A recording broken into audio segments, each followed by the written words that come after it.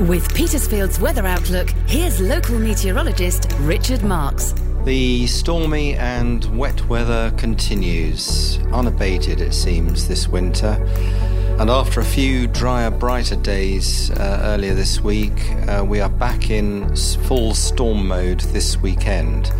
So gales, strong gusty winds and spells of rain or heavy showers are the order of the day for East Hampshire. With the ground totally saturated, this means that all the rain runs off the land into ditches, streams, rivers or across roads. Minor flooding will be inevitable in low-lying areas and close to rivers.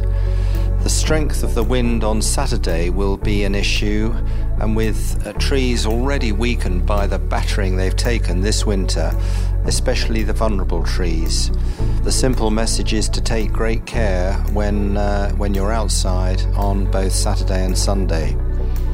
By Monday, the worst of the wind will be over and we'll all be in a cooler, showery airstream. Tuesday will be drier, though quite chilly, but brighter. Looking into March, the prospect of any pleasant spring days is still some way off. Get more Petersfield weather information at petersfieldradio.uk.